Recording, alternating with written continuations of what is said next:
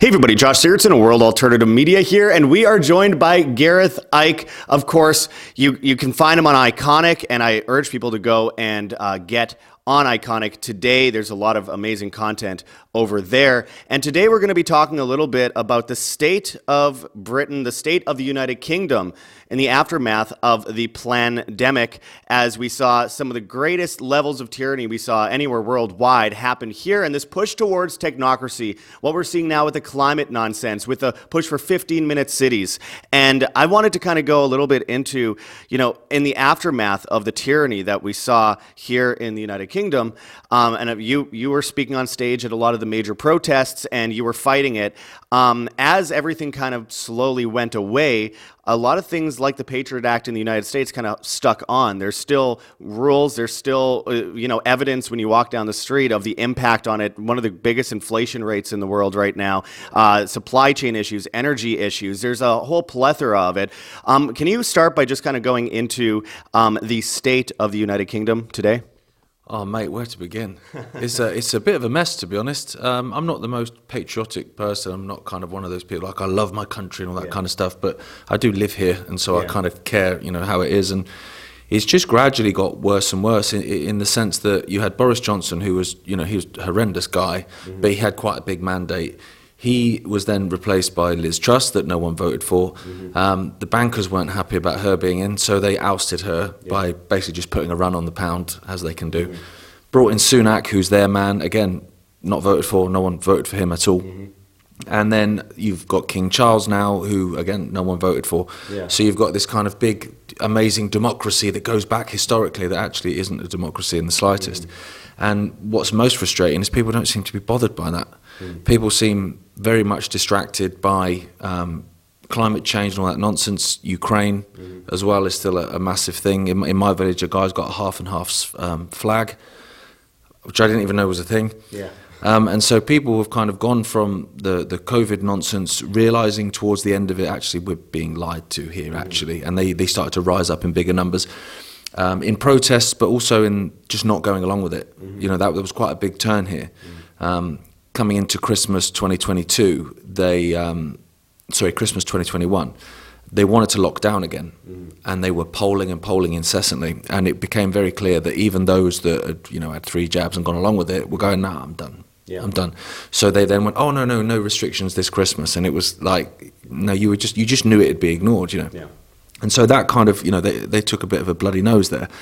But then what was crazy was then Ukraine literally like that, just like a complete flip. And a lot of those people that had gone, oh my goodness, they were lying to us, then just bought everything about Ukraine. And so all this money, billions and billions of pounds of taxpayers' money is just being chucked over there and stuck down the casino or whatever.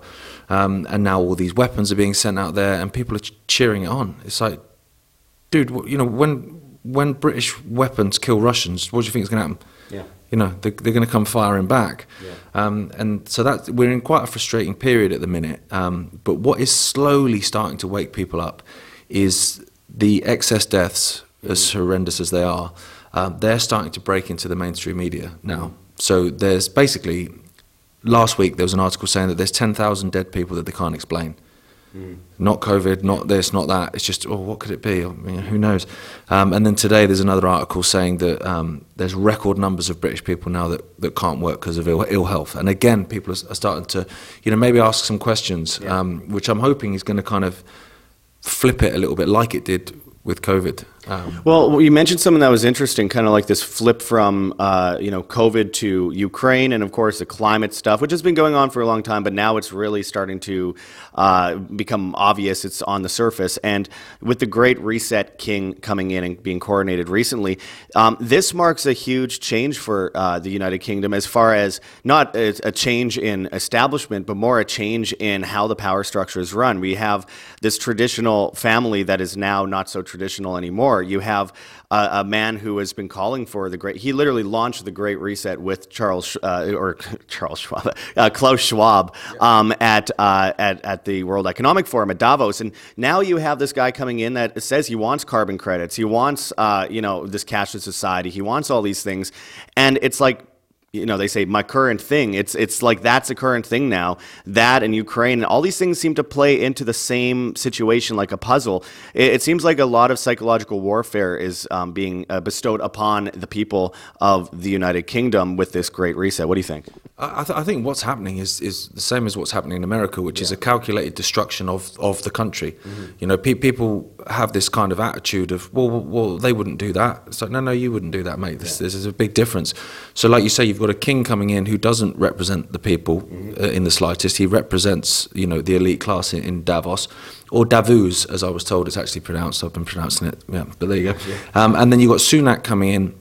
So when you look at what's happening in Britain, the borders are just a waste of time. I mean, they're saying now that they're expecting 1 million people in the next 12 months.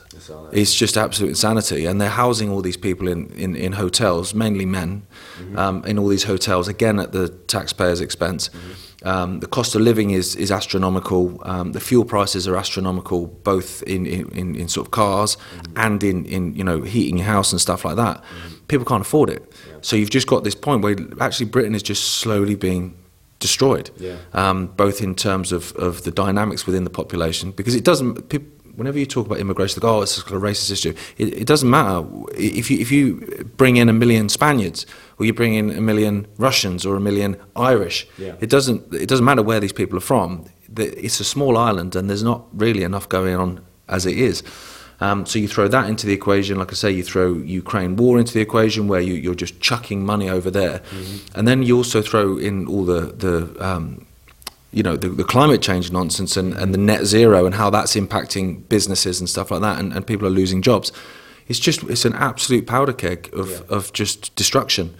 And I look at it and I just think, look, let me try and look at this, take a step back and look at it. And if you ask me how to destroy a country, I think I'd be doing pretty much exactly what they're doing. Yeah, well, that's what I find so interesting, is that so many people think that, oh, well, they're just stupid, they're making bad decisions. Well, no one could possibly be that stupid. I mean, what we're witnessing right now is an obvious controlled demolition, and for what? And that seems to be the big question on a lot of people's minds. We see the BRICS countries becoming bigger and bigger. I mean, China, we've driven Russia into the hands of China and essentially created a new world order that isn't the world order from the 90s or the world order from the 1910s. It's not the world order from the 1800s. They keep revising this world order. Now we have something that is based in technocracy, social credit, all that kind of stuff.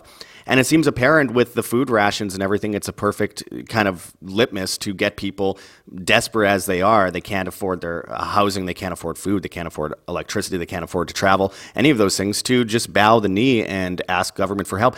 Do you think that people will just full force run all roads lead to Rome into this cashless society and this Great Reset here? I hope not, but I think they gradually are. It's just, I think for me, I try and say things to people in kind of layman's terms in a way, and rather than talk at people, which I find frustrating myself, is just say, look at this. Well, why would they do that? Why would they do that?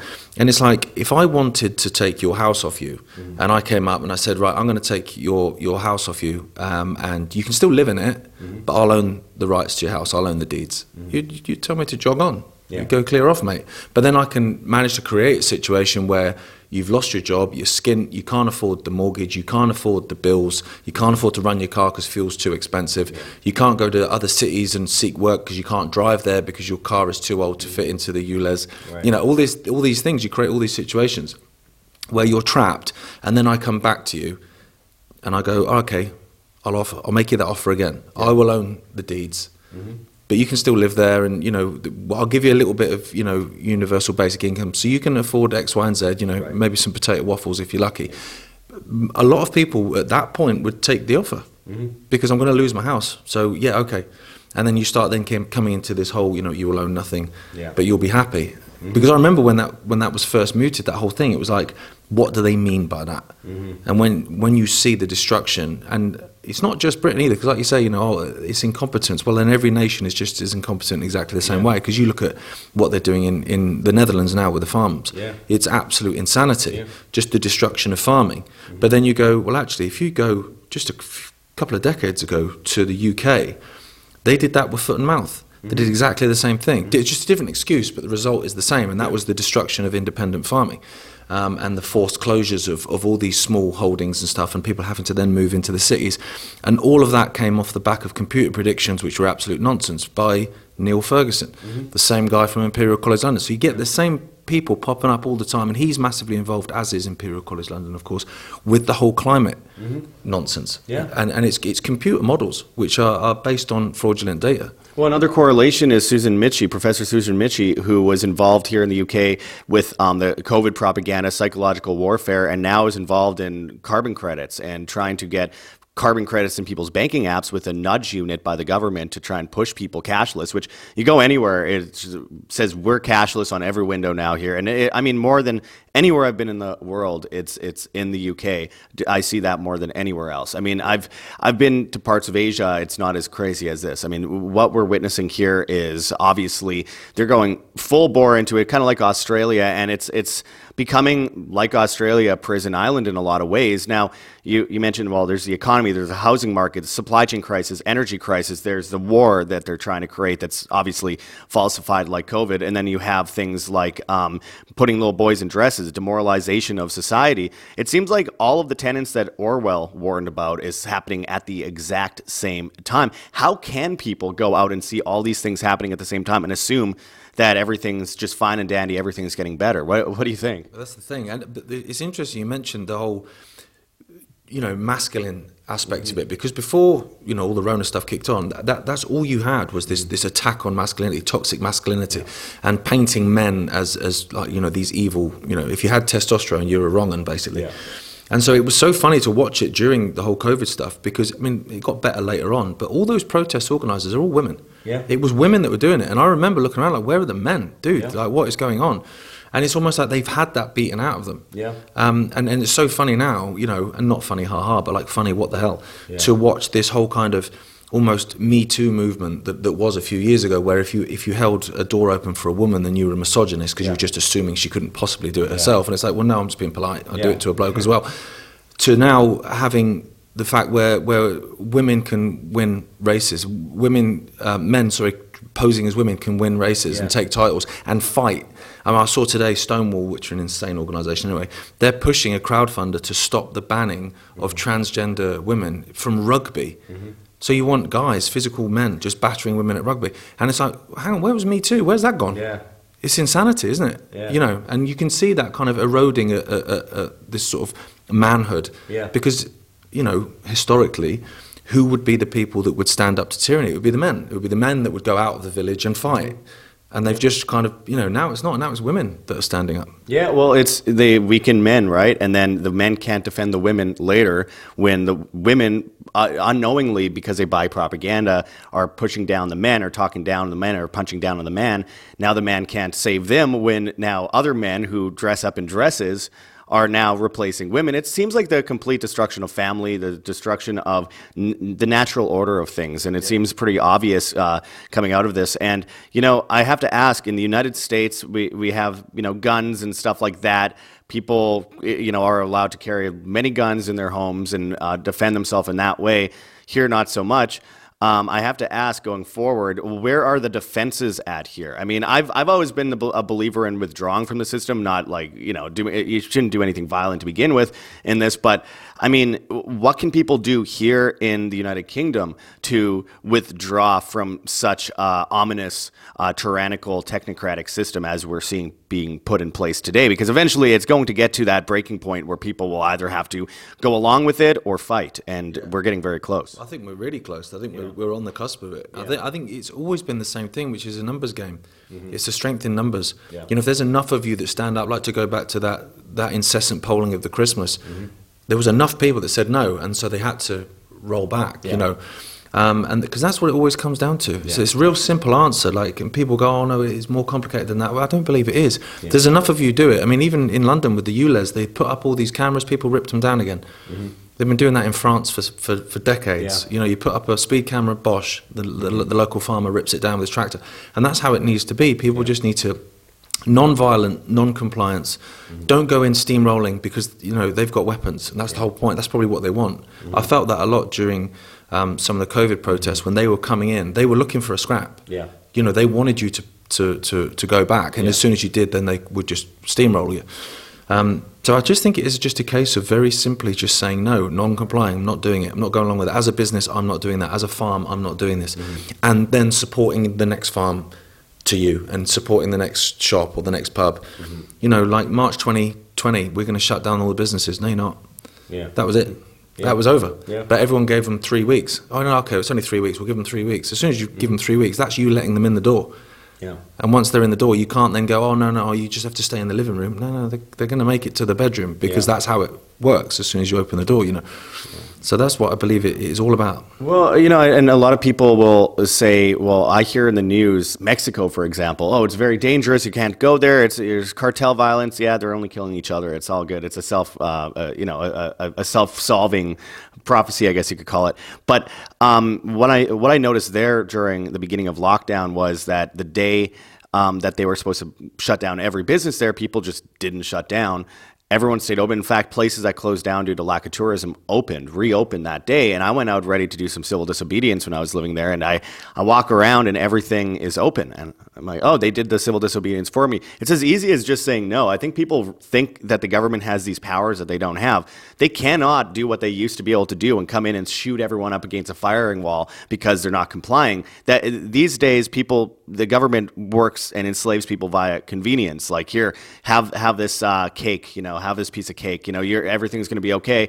Oh, we destroyed your life and made you poor. Well, here's like a 500-pound check for you. And okay, great. Well, but my life is still destroyed, and that doesn't do anything in today's, you know, economy. So, I mean, it really is interesting seeing the differences because, I mean, here during the COVID protests, I mean, some of the biggest protests worldwide, the media wasn't covering it because they knew if people saw that, they would just step back and withdraw. And did you feel like there were a lot of people at those COVID protests that saw, hey, this is a solution, just waking people up, making other people know that they're not alone. We're all in this. We're all dealing with this. We're all against this. It isn't what the media makes it appear as. It saved so many lives, mate. Yeah. Honestly, that and an organisation called Stand in the Park, which sounds like a real basic thing, and it is. It's just loads of people just standing in a park on a Sunday at 10 a.m. It's literally all it was. Yeah.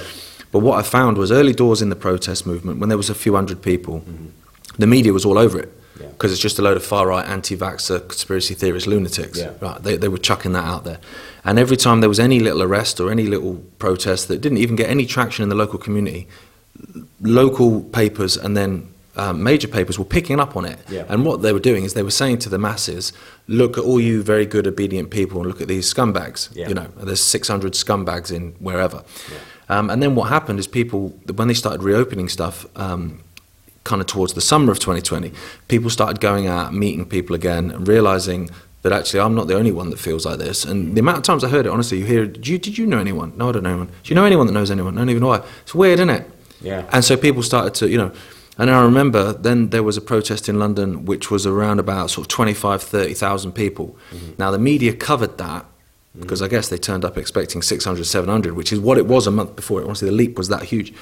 And they put this photo out, and it was a double-page spread of these anti-vaxxer conspiracy theorists, far right, you know. Yeah. And I spotted, I think it was about 2 hijabs, right? And I was like, this is the worst far-right rally I've ever seen in my life. But others looked at it in the same way and went, okay, that's a lot of conspiracy theorists. And then they started asking some questions. And then the one after that, which was, again, about 2 weeks later, I think it was about 45,000. Media silence, complete silence, didn't cover it.